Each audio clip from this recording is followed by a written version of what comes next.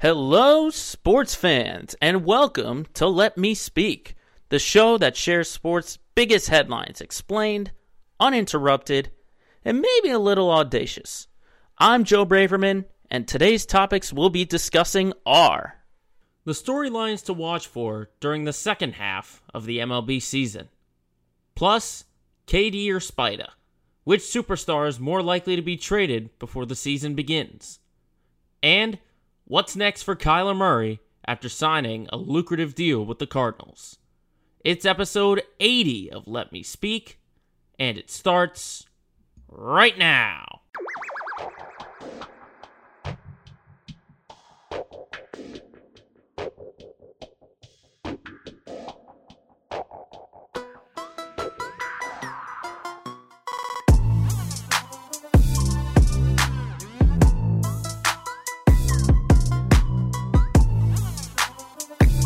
We are back once again here on Thursday, July 21st, 2022 for the landmark 80th episode of Let Me Speak. Thank you everyone for tuning in wherever you are getting this podcast. I can't believe we hit 80 episodes. Unbelievable. And we were supposed to have a celebration last week, but some scheduling conflicts. But we are here. We're here to celebrate, and I wish it was a busier week, obviously. This time of the year is usually pretty quiet in the sports world, but hey, we are here. We continue to roll along. We are celebrating 80 episodes. I'm still blown away that we have reached this far. I appreciate everyone who has liked and subscribed to this podcast, who continues to follow week after week, follows us on all our social media platforms.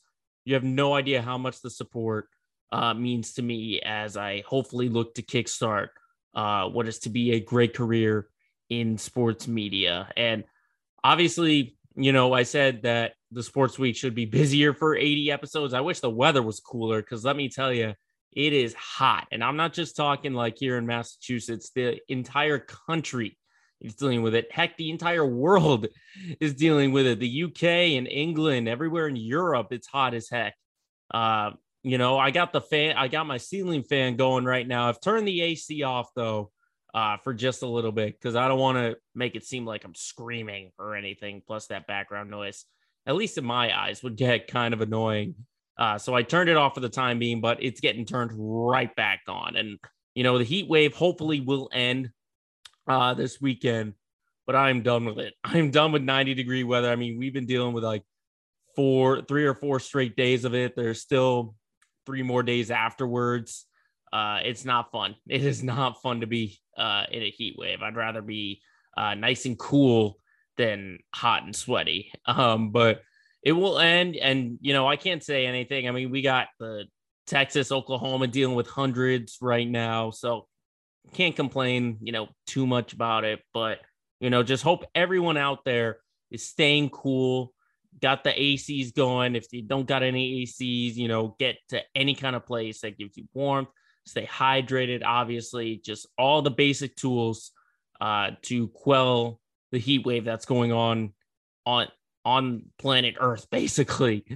Hope everyone is being able to maintain that. But not only is the temperature heating up, the action is going to be heating up as well, as the second half of the regular season for the MLB is about to get underway. We got a couple games going on right now. It's a 6-game slate. I'm looking at it. 2 doubleheaders, Detroit and Oakland, New York and Houston. They've got some doubleheaders going.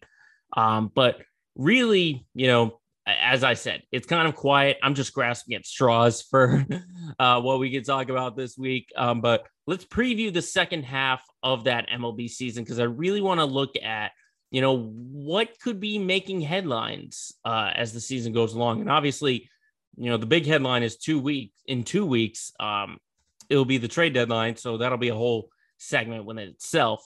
But you also have teams that have had a strong first half, but we've seen in recent history that it's good to have a strong first half, but if you don't have a strong second half, that'll do you in. And ultimately, the big thing I'm looking at are the 2 New York teams, the Yankees and the Mets, because they've both been very, very strong in this second half. The Yankees right now with the best record in all of baseball at 64-28.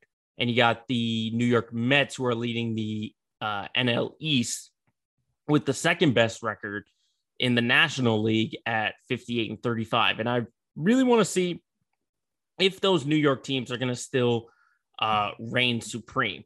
Because, I mean, the Yankees before the All-Star break lost 5 of their last 8, but they took 2 out of 3 in the last series at home against the Red Sox. And I look at the Yankees and how well that lineup is constructed. And I said it last year that the only problem that this team had was their pitching. And they seem to have turned it around with a lockdown bullpen like Clay Holmes as your closer. Wandy Peralta is involved in there. And then obviously your starting rotation is just as good. Obviously, Garrett Cole leading the charge. But how much of that comes back down to earth? I mean, this was a team that was on pace. And I don't really like that stat that they're on pace because no one is ever on pace. But they were on pace to match or be better than arguably the greatest team in MLB history, the 1927 New York Yankees. So if you're in that same sort of conversation, you're doing something right. But they're sort of, I think they're going to come back down to earth. I still expect them to win the AL East. But the division is just getting tougher. I mean, you got the Orioles who have all of a sudden come out hot, back to 500. The Red Sox can turn things around in a blink of an eye. The Blue Jays are still the Blue Jays with those powerful bats, and the Rays continue to fly under the radar. The AL East is, without a doubt, the toughest division in all of baseball. And if the Yankees can at least stay afloat, because they've built a big enough lead, just looking quickly at the divisions, they're 13 up on the Tampa Bay Rays. So they have plenty of room to work with, and it would take a historic collapse to see them not win that division. So how well do the Yankees maintain this spot? You know, that I think is going to be key. But then a subliminal thing within that Yankees organization is Aaron Judge. You know, how much money is he going to continue to drive with his value? Because, I mean, come on, this dude is leading the league in home runs. He's in the top 5 in RBIs. He's one of the, I would call the front runner for the AL MVP, if you ask me. And we heard about, you know, the figures that the Yankees offered him. And Aaron Judge said no to that at the beginning of the year. So if Judge continues to play like this, he's going to get much more than what the Yankees initially offered him, which I believe was $230 million, something like that, over 13 years, something like that. I think this is a $300 million hitter. Whoever gives it to him, I have no idea. But Aaron Judge, if he continues to rake and hit the ball the way he's doing, he's going to get a fat paycheck, whether it's from the Yankees or whether it's from some other team. I don't know. But the Yankees should look at this guy and say, this guy is the foundation and can get us going for another 5 to 10 years. And you don't want to lose that at all. At all. So how well does the Yankees do? I don't know. But the Mets, I think, have got some bigger problems considering the division that they play in. Is just as, you know, it's not the AL East, but it's still just as tough when you got the Braves nipping on your heels, the Phillies who are going to get healthy, and then the Marlins and the Nats who are walkovers, but not easy walkovers. Looking at the Mets, you know, they started 38-19. They've been 20-15 since then, but they've got a lot more depth than they did in recent memories. You've got reinforcements coming with Jacob deGrom, who eventually, hopefully, will return from his rehab stint and get back into that starting rotation. Put him alongside Max Scherzer, who's come back healthy and is back to Max Scherzer-like pitching. I think the Mets, I hate to say it like at this moment because it's still the halfway point, but I think right now they're an early favorite to make it to the World Series. I really do, considering when you have not that many options, I would say. I think just the bats that they have are a lot better than what they had last year, and their pitching has got more reinforcements on the way. So I think, early on, I would say the Mets are the favorite, but there's still a lot of things to happen. I mean, you obviously have the defending champs in the Atlanta Braves who are showing, hey, we don't need Freddie Freeman. I mean, they really should have Freddie Freeman. But they still, they brought back Ronald Acuna Jr. He's healthy and he's back to his ways. You got Austin Riley, William Contreras, guys who made the All-Star team. Dansby Swanson, should mention him. And then you got great pitching like Max Fried. You're hopefully going to get Charlie Morton back. This is a team that I'm not going to say the Mets are going to run away with this division, even though I did say they'd be my favorites coming out of the National League, but it's not going to be easy because everyone sleeps on the Braves. Considering what they did last year, they were in like an 89 win team that won the East, and they made it all the way to the World Series, knocking off the Astros. So I think you can't doubt the Atlanta Braves. I think they're going to find a way to get into the playoffs and probably have a good run. I think they can get at least to the divisional round. I don't see them getting bounced in the wild card. But I think they can make a run. They can really make a run if they get hot. But I mean, they can't sit pretty either because the Phillies are right behind them. They're going to get healthy. They still have Kyle Schwarber, who's second in the majors in home runs. You're going to get Bryce Harper back eventually. This is just, it's a lot of inconsistencies with the Phillies that, to me, makes it hard to say, oh yeah, they're definitely going to make the playoffs. I can't say that, but they're not going to be a pushover like the Marlins or the Nats in that division. So the Phillies are just as tough, and they could easily get into that wild card spot. Because I mean, just looking quickly at the wild card standings in the National League, you've got in 1, 2, 3 the Braves, the Padres, and the Phillies, but they have the tiebreaker over the Cardinals, and the Cardinals can get just as hot and even come through in that division. When you have Goldschmidt and Arenado. And all those guys. So it's not going to be easy for the Phillies, but they can sneak in there. They can really sneak in there. And then out in the West, I would say the Dodgers. It's a toss-up. I did say the Mets are early favorites, but if it wasn't them, it would be the Dodgers right now. Best record in the NL. And, do they make a big move? Because remember, the big move last year at the deadline was Max Scherzer and Trey Turner. And then, just slightly, grabbing Albert Pujols. And they are 10 up on the Padres. So it should be no question that they win the division. It's just a matter of, do they get any kind of reinforcement? You still have Bellinger and Betts and Muncy and the Turners. How do they address it? Do they make another move? To get some reinforcement? I think they get another arm in the bullpen because I think what they thought they were getting in Craig Kimbrell didn't turn out to be as their closer. Obviously, it's hard to replace Kenley Jansen. So if you ask me, I think a bullpen arm is going to be very, very important for the Dodgers to try and add at the deadline. But then you've also got, the Giants were a hot team last year. Obviously, they're not that same way this year, but they can flip the switch just like that with the kind of team that they are. And then you have the Padres, who are going to get Fernando Tatis Jr. Back, I think, in the lineup. It might be August or September, something like that. But there are rumors that they could be in on Juan Soto. And if you put Juan Soto in that lineup with Manny Machado, Jake Cronenworth, just to name a few guys, I think the Padres can be dangerous. They can be dangerous. And it's a shame on me because I was sleeping on the Padres considering what they did last year with all the hype that they had. They were going to challenge the Dodgers in the division. And then sure enough, they don't even make the playoffs. So, it's my fault for sleeping on the Padres. But I think they've opened everyone's eyes again. And it's a matter of, can they get to the postseason and how far can they go? Because we know they can do it, but it's that postseason success that has eluded them since basically this whole new era, I guess, when you have Tatis and Machado. But it'll be really interesting to see what happens in the second half of the MLB season, because we know that legacies and history is made when it comes down to the last half of the baseball year.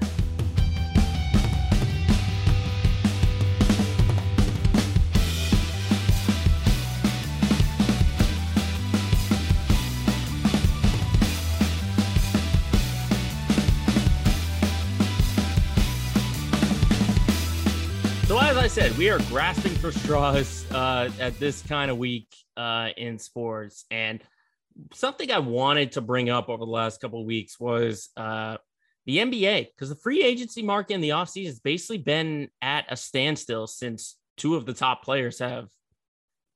One of them's requested a trade. One of them is involved in trade talks, and that's Kevin Durant and Donovan Mitchell. And for the purpose of this week, I just want to talk about, who's more likely to get dealt first, who's going to start the year with their original team. That's something I really wanted to think about, because you've got two totally different scenarios. You've got Kevin Durant, who had championship aspirations when he signed with the Brooklyn Nets, and the farthest they've gone is the semifinals. And granted, they were a big toe away from the semifinals, but the results say that they haven't made an NBA finals. And what's going on in that Nets organization, basically since Durant signed, I mean, you knew he was going to be a redshirt in his first year, coming off the torn Achilles, comes back this year or the following year, looks like his old self, but again, still dealing with injury history. And then this past year was just a whole lot of inconsistencies. And I think, I keep saying it all attributes to Kyrie Irving, considering how basically it seems undedicated he is to playing.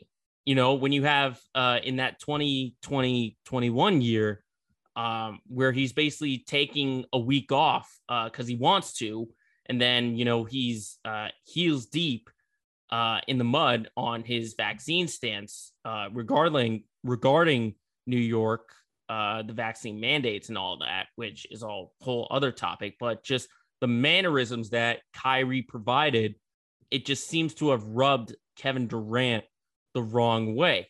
And that led him to ultimately requesting this trade. And I think the Nets sort of looked at themselves in the mirror and said, we basically said we would do anything to win a championship, and it hasn't come to fruition. Considering that the Nets haven't gone past the second round.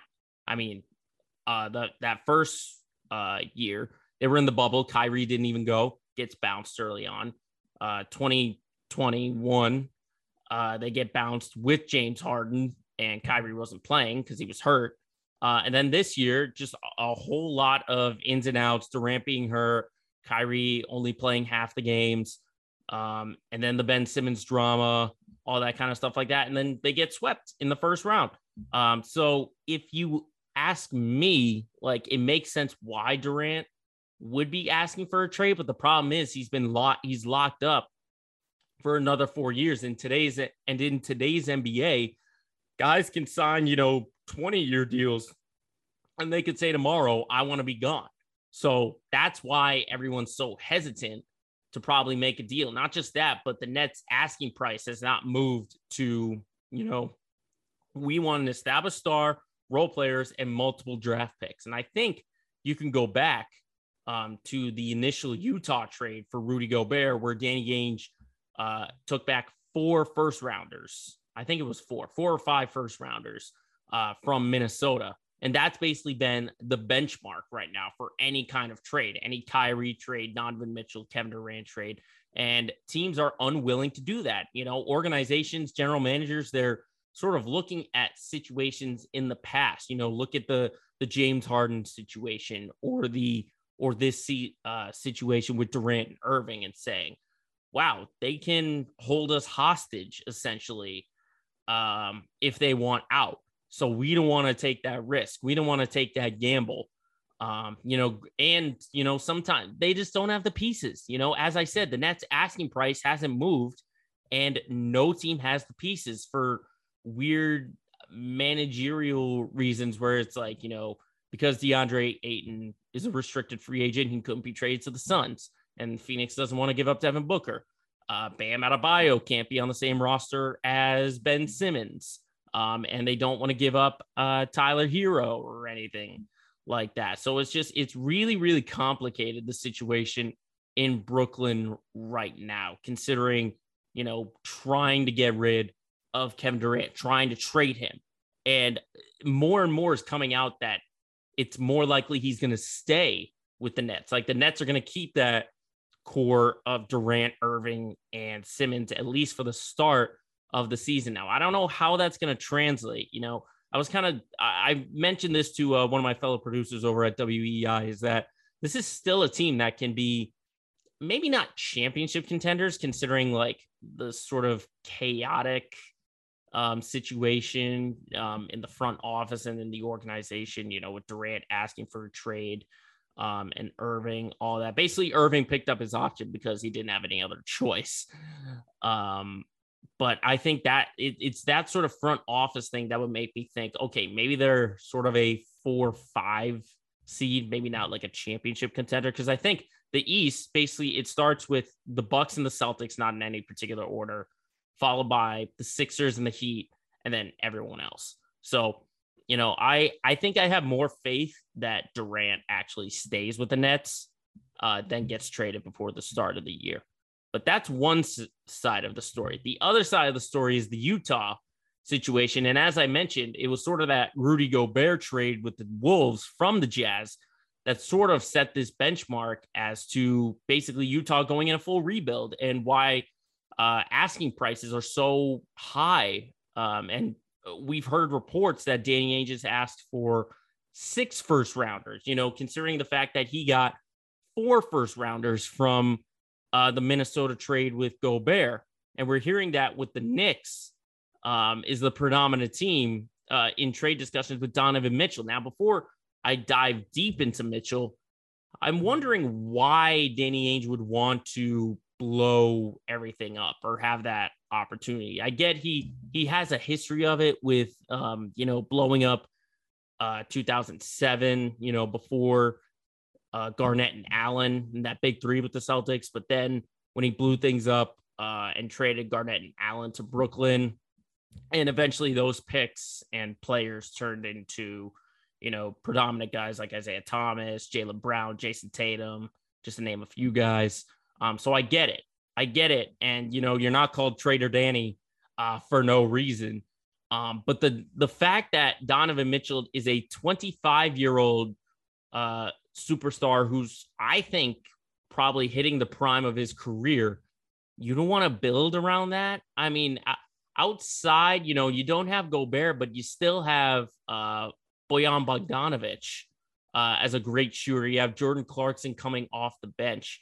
And even the pieces that you picked up, Patrick Beverley, we've seen as a dog on defense, Vanderbilt, Okogie, or not Okogie, excuse me.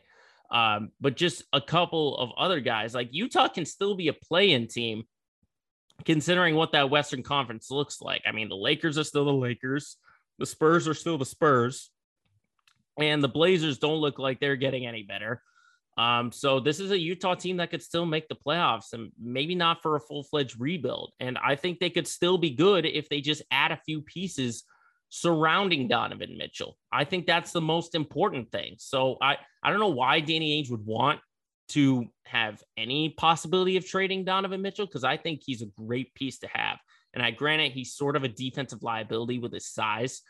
But still, I would rather take Donovan Mitchell than probably a good 60% of the league on my roster, if you ask me. That's what I would say. And it seems like, just listening to reports that Mitchell will eventually become a Knick, but it's just a matter of like when it's going to happen.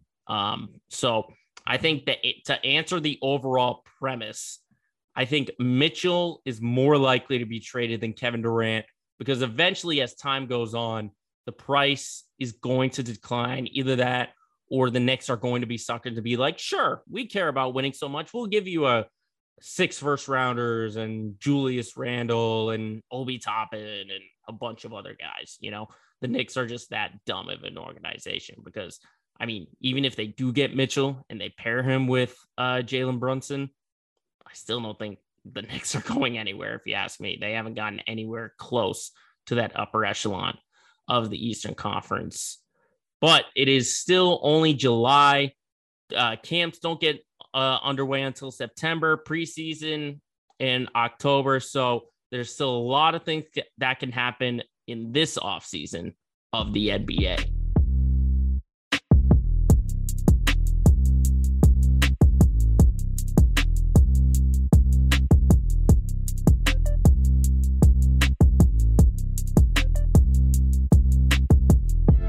As I continue to stress over and over and over, this week is very, very slow. Not a lot of action going on, but that's not stopping us from finding a couple other topics to dive into in a hurry. So let's get right into quick hits.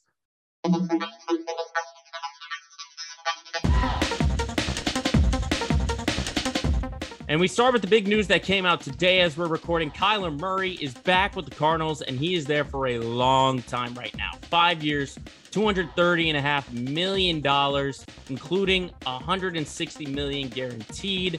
I think I read that like that was with injury, and 105 was guaranteed if he did get hurt or something like that. But good for Arizona, because Kyler is arguably, if he continues on this path, he's been the best Cardinals quarterback in a very long time. You know, with no disrespect to Kurt Warner in those last couple of years or Carson Palmer, but this guy is just so electric. And with his overall play, I think he's earned it. The problem that he's been dealing with is that second half of the stretch with him and Cliff Kingsbury.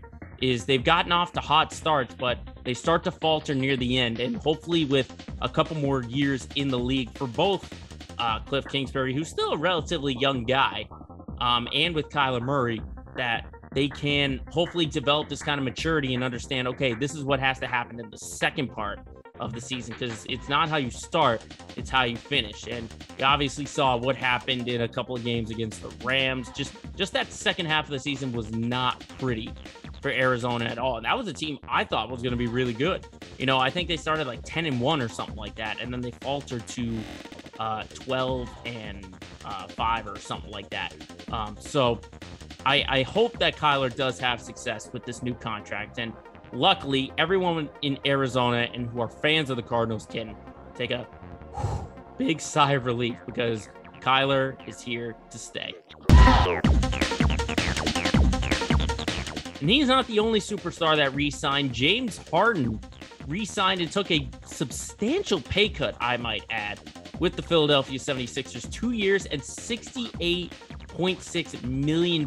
So if you do that math, that's basically $33 million a year, which is much less than what he was making when he initially was traded to the 76ers. And I gotta be honest, this is something I was not expecting from James Harden. You know, considering this is a guy who basically forced his way out of Houston, forced his way out of Brooklyn, and has shown to be a very selfish player, has taken the selfless route and has told Philly basically, I'll take the pay cut, give me whatever's left, and go make a championship team. Because I honestly think he sort of looks in the mirror and saw what he did in the playoffs and saying, okay, maybe I'm not this elite scorer that I used to be when I was with the Rockets.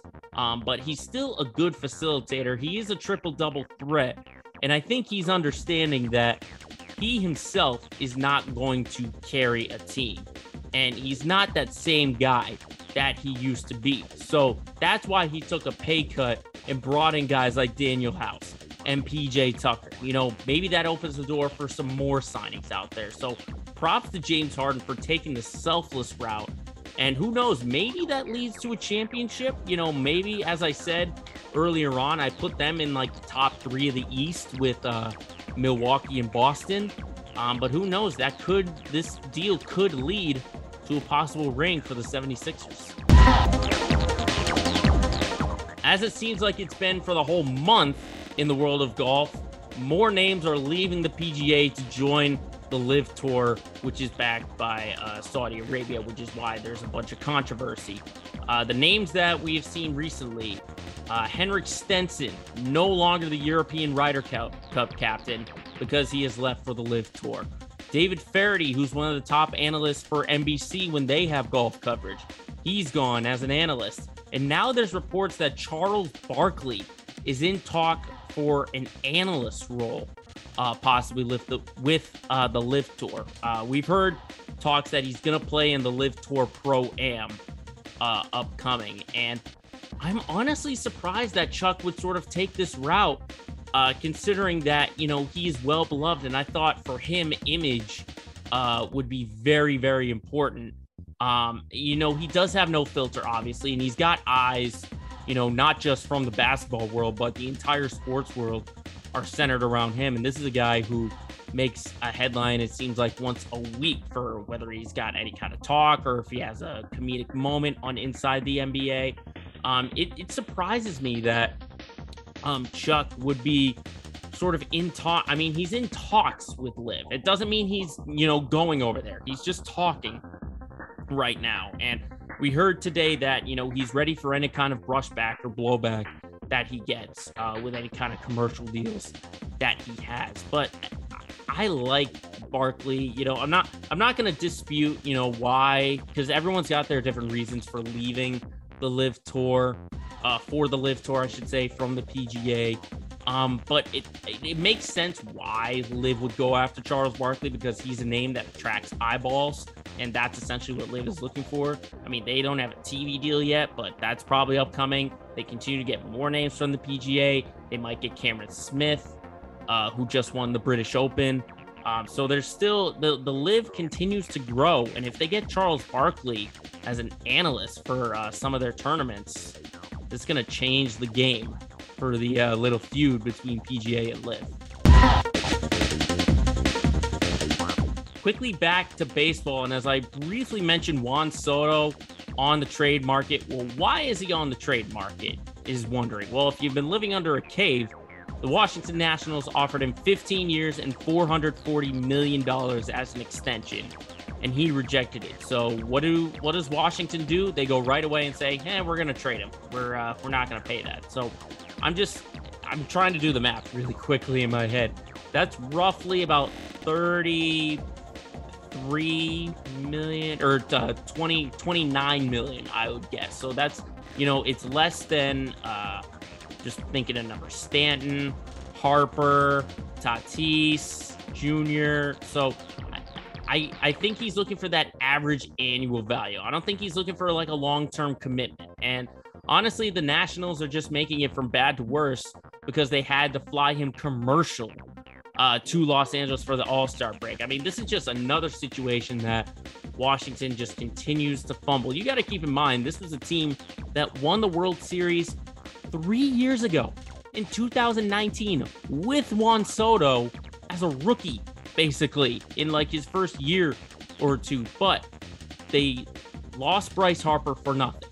They lost Anthony Rendon for nothing. I don't think they got a whole lot back for Scherzer and Trey Turner. So if Juan Soto is that last piece that goes, you're telling me that 3 years after winning a World Series, the whole core of that team is gone. Like, what is Washington doing? They don't have a future. This is a rebuild that's probably going to take about 5 to 10 years if Juan Soto is on the trade market. So I get why the Nationals are doing it, because they want to get something back, because they've been blown up for letting some superstars go. But hey, that's just business, and the Nationals are going to be stinking for a whole lot longer if Juan Soto is no longer on the team. Lastly, we go to another contract talk, but this one has been officially signed by a head coach in college football. Kirby Smart just got a whole lot richer from the University of Georgia, signing an extension for 10 years and $112.5 million with the University of Georgia. And hey, if you just won the national championship, it makes sense why you're getting paid this much. It makes sense. Because Kirby Smart, I think, in terms of head coaches in college football, probably top 5, if you ask me. I'd put him up there with Saban, Dabo Swinney. For the moment, I would say Lincoln Riley. and then Jim Harbaugh, just naming quick ones off the top of my head in no particular order, but he is up there. I mean, he won a national championship. He beat Alabama. So it makes sense why Georgia wants to say, you know what, this is our guy. This is our recruiter, our coach. This is a guy who's going to continue to shine that spotlight on University of Georgia football. So I totally get why Kirby Smart is taking this kind of pay raise. But if I'm any kind of player, who's got like any kind of NIL deals, I'm sort of looking at that and saying, wait a minute, our coach is getting paid that much? Where are the funds for us players or anything like that? So if I was like playing for Georgia, I'd be going up to like, campus and the boosters or whatever and saying like, where's that kind of money for us? Huh? How about that? But Georgia is in a good state, coming off of a national championship. So if they want to pay their head coach who just won a title and beat the almighty Alabama Crimson Tide, have at it. Have at it, if you ask me. This is an organization and a school that I think is going to be good for a couple more years now that Kirby Smart is locked up. And that is a wrap up on this week's edition of Quick Hits.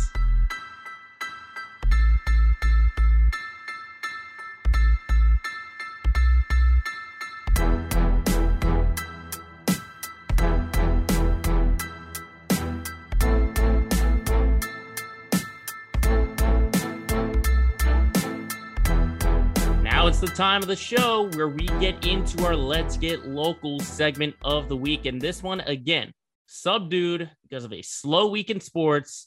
But we have to talk Red Sox. And that's all we're going to talk about in this segment. Because let's be honest, it is not pretty. Not pretty on the field, not pretty off the field. And this is something I've wanted to touch on for quite a bit of time, because we were off last week and I was going to talk about, this team is struggling, what they were doing on the field. But now more developments are coming off the field and we're starting to hear it from outside sources. I mean, there was a bunch of quotes by John Henry.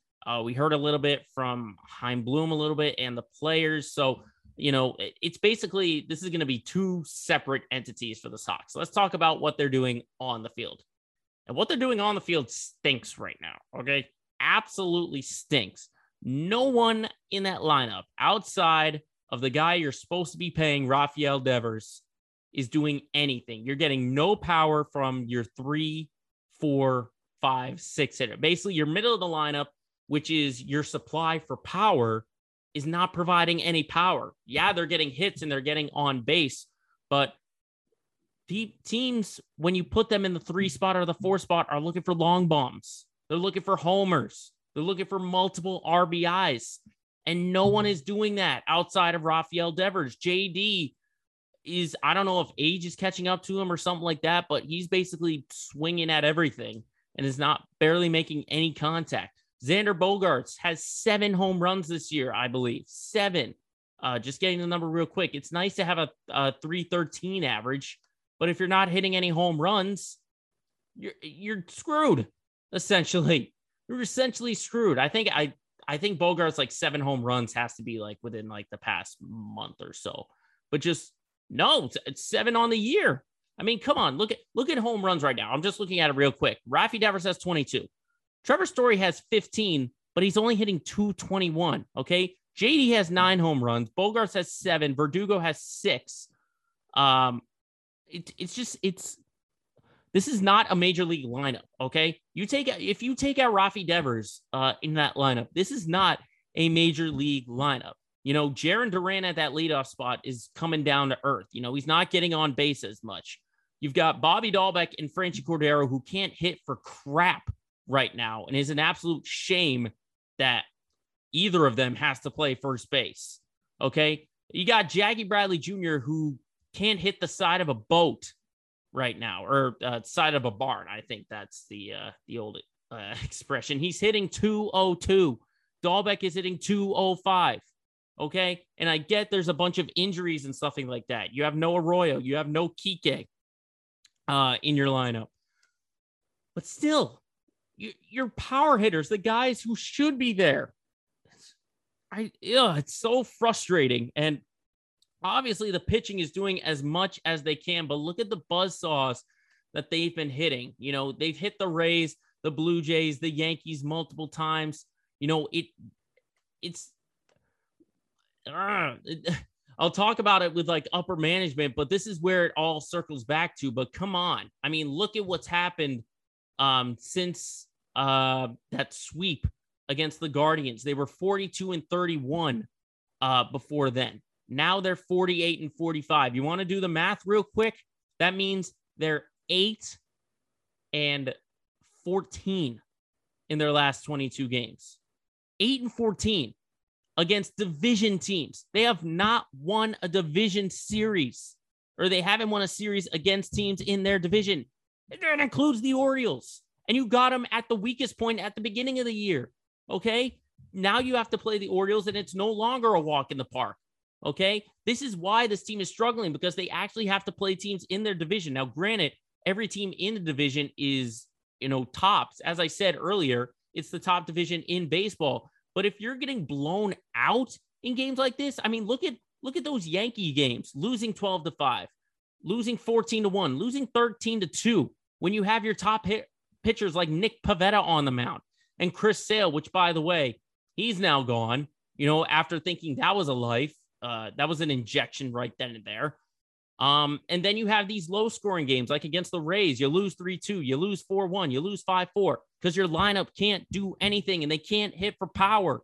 So I just don't know what Chaim Bloom is thinking of, and that segues into the next part of this, is what is management doing?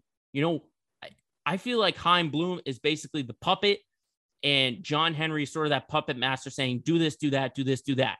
Okay? Because what does he do? He's got a great hitter at first base. Granted, he's not the top defensive first baseman you want there, but you've got a hitter who is well-disciplined like Kyle Schwarber, who can hit for power, who can get on base. And what do? You just let him walk. You only give him like a minimal amount, and you let him sign for the Phillies for like $20 million. You could have easily afforded that. But instead, Chaim Bloom decides to go to the bargain bin and goes for a bunch of discount players who there's a reason why they're only worth $2 million and $4 million a year. I'm talking guys like Jake Diekman, guys like Matt Strahm, just little guys like that. And you're telling me that, this team isn't playing well with what I gave them? I mean, come on, Chaim Bloom. Like, this literally frustrates me to the point where if I could curse out on this podcast, I would. There'll be a lot of F-bombs and S-bombs going out there, but I wouldn't be so mad at Chaim Bloom if I didn't hear from John Henry, okay? John Henry has talked about the situation with Rafi Devers, signing him to an extension, with Bogaerts, who is a free agency. You got to remember, in the offseason, before the season began, it was basically a 1-year boost, like a 1 year, I think like $20 million or $30 million extension that management offered Bogaerts, okay, which is basically a slap in the face. And John Henry, in this article in the Boston Globe, basically says, it's a two-way street. We're offering all we can, and it's up to the player to decide what they want. Really? When you offer a guy 1 year and $20 million for a guy who's been a part of your organization for basically 10 years, who helped provide you 2 World Series, you want to give him a 1-year extension? Now, granted, he's not playing well, but in terms of the locker room and the clubhouse and the leadership, that's a guy I want. I would want Xander Bogaerts in that clubhouse to be one of my leaders, okay?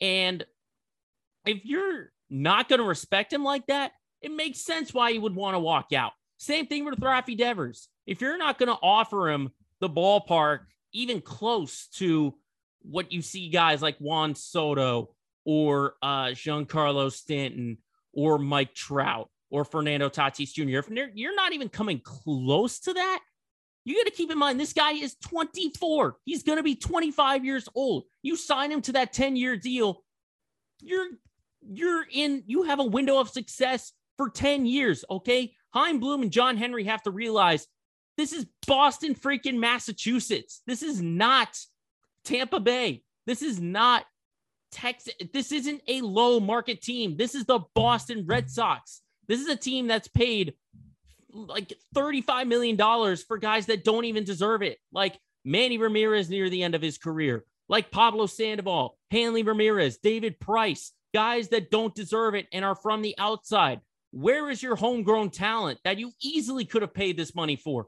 Mookie Betts, he's out in LA winning another World Series and making all-star teams. Andrew Benintendi, he's making an all-star team and is actually has good numbers now and didn't give up on him early. Jackie Bradley Jr. is back with you, but you should have given up on him early. And now you got a possibility that you're going to lose Devers, Bogarts. You might not re-sign Nathan Eovaldi. You're locked in with Chris Sale. You're telling me that core, I talked about it with the Nationals and Juan Soto, that this was a team that was only 4 years ago is coming off a World Series. And you're telling me that your core that you could have probably gone a good 10 years with is now going to be gone by the trade deadline in 2 weeks. Are you kidding me? Are you actually kidding me? John Henry has to be the most delusional owner in Boston right now. You look at guys who have been able to bridge it. Look at Robert Kraft and what the Patriots have done. They have bridged from Tom Brady to Mac Jones, and they are a playoff team. They're not a championship team, but at least they're being successful. Look at the Celtics, the way they've sort of retooled from Danny Ainge to Brad Stevens. They didn't blow things up, but it was one bad year where they still made the playoffs, but were able to retool and get to an NBA Finals. The Bruins are probably that slight argument because no one knows what Don Sweeney and Cam Neely are doing with that organization, but at least they make the playoffs and continue to be in the conversation, at least in the beginning of the year, as Stanley Cup contenders, in years past. So what the Red Sox are doing are basically saying, even though we are Boston, Massachusetts, and we're this high-priced team, we don't want to pay the luxury tax by a bunch of millions of dollars. We don't care. We'll sign guys from the outside or whatever to these big-time contracts. Our homegrown talent, we're just going to use as discount pieces to get better talent. That's not the way it works. It's not the way it works. Okay? So, I could talk about this week after week about how shameful it is that Chaim Bloom and John Henry have let the situation with not only Rafael Devers, but Xander Bogaerts go this far. Considering all the help that you need, okay? You already have Devers and Bogaerts. I get it. But you're going to disregard the bullpen and basically drive them away saying, oh, he's not doing anything. Remember last year at the deadline when all they did was get Kyle Schwarber, Austin Davis, and Hansel Robles? What did the clubhouse do? They basically were turned off from management saying, maybe this guy doesn't really care about us winning or not. Okay. So it could easily happen again. And if Chaim Bloom is not a buyer, and if he's a seller and he decides to get rid of Bogaerts and he decides to get rid of Devers, his job should be fired on the spot. And honestly, I don't even know if John Henry should be an owner of the Red Sox, considering he's not investing enough in this team. Look at what he did in years past. He sold out. He has sold out for these championship teams. He went and signed a bunch of money for Daisuke. What did that lead to? A World Series in 2007. He sold out to go get JD Martinez and sign Chris Sale and all these other guys, making big trades to get Nathan Eovaldi and stuff like that. What does that lead to? A World Series. Okay. So you're telling me that now in 2022, when you've been doing this same strategy for roughly 20 years, you now want to stop paying money? Give me a better excuse than that. Come on. I'm just totally ranting right here. Now I'm just like getting everything off my chest. If at the trade deadline in 2 weeks, if Chaim Bloom does not do a single thing, and I think Red Sox fans understand this, that it's not players play the game, coaches coach, and managers manage, and the front office does whatever they want. But I think the majority of Red Sox fans look at what's happening up in the front office and says what they have set up for the Boston Red Sox, not just for this year, but for years to come, means that it's going to be a bunch of rebuilding years. Like, what year are you building for? Are you building for 2027 when Tristan Casas comes up and maybe becomes an all-elite player? Like, it's ridiculous what management is doing right now. But hopefully things can turn around for the Red Sox. And it's nice in the second half where you open up with a 10-game homestand. I mean, you got your first three starting this weekend against Toronto, then you got Cleveland, and then you got Milwaukee. If you don't go 500, okay? If you don't go 500, season's over, okay? The division is just too tough right now. It's too tough, and if you can't come out of the whole year without winning one division series, I mean, you don't even deserve to be you don't even deserve to be playing, if you ask me. But there's so much to diagnose about the Red Sox. You know, I've gotten all I've gotten to get out, at least for this week. And I'm just looking forward to them getting back on the field and hopefully taking our mind off the chaos in the front office for the Red Sox.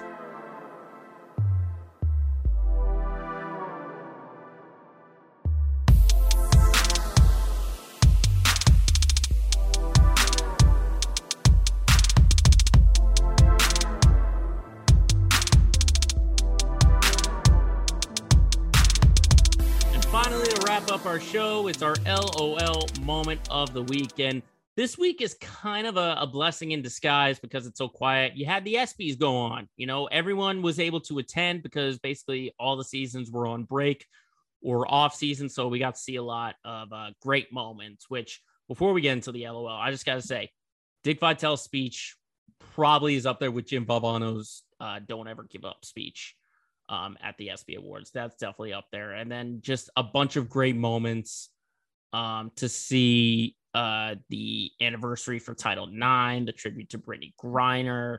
I thought there were a lot of great moments, but I think there was one moment in particular that I think stands out for the LOL moment. And it might be a little 50-50 or whatever for if people found it funny or not, but I think it deserves the moment. So this week's LOL moment of the week goes to Draymond Green. So obviously the Warriors had to be at the ESPYs because they had just won the championship, and Steph Curry was the host, which, by the way, I'm going to add, he wasn't fantastic, but he wasn't horrible. I think he was just kind of the middle. I mean, it's a difficult task to ask athletes to sort of be like funny and be comedic and sort of like poke fun at themselves. I mean, we've seen it in award show past whenever athletes get involved, they sort of poke fun at themselves. Steph really didn't do that. He rather poked fun at everyone else, which, by the way, I'm salty about those couple Boston jokes that he made at the expense of Grant Williams, you know, saying, oh, I might let you wear this ring. And then he said, like, I'm the Boston Celtics daddy or something like that.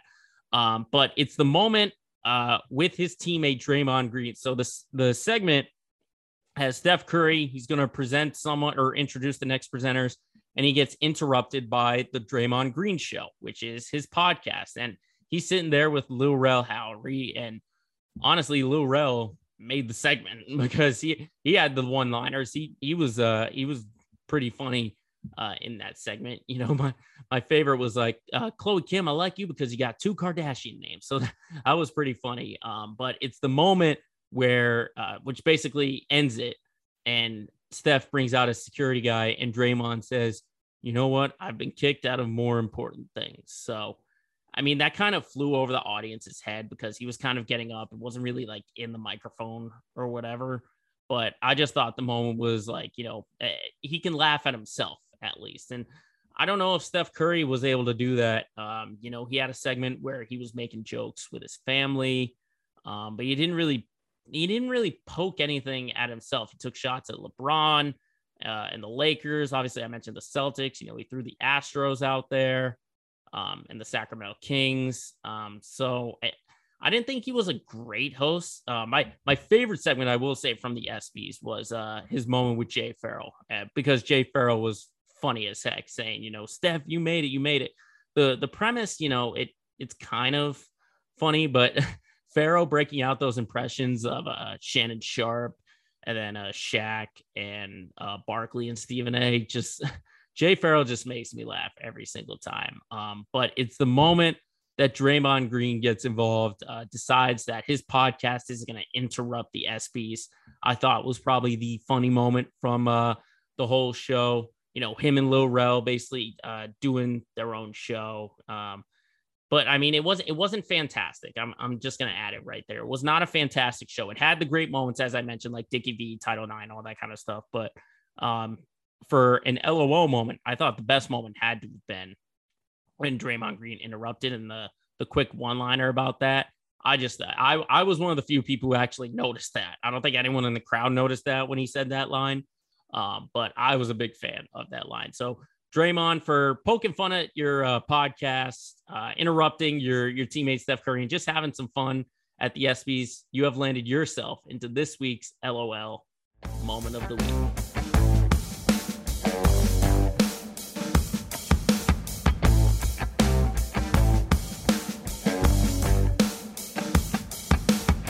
So that is a wrap up on this edition of Let Me Speak. Thank you everyone for tuning in. If you're listening to us on Spotify or Apple Podcasts or watching us on YouTube, make sure you like and subscribe to this podcast wherever you get it, and follow our pages on social media. That's Twitter, Facebook, and Instagram. All you got to do is search Let Me Speak Podcast.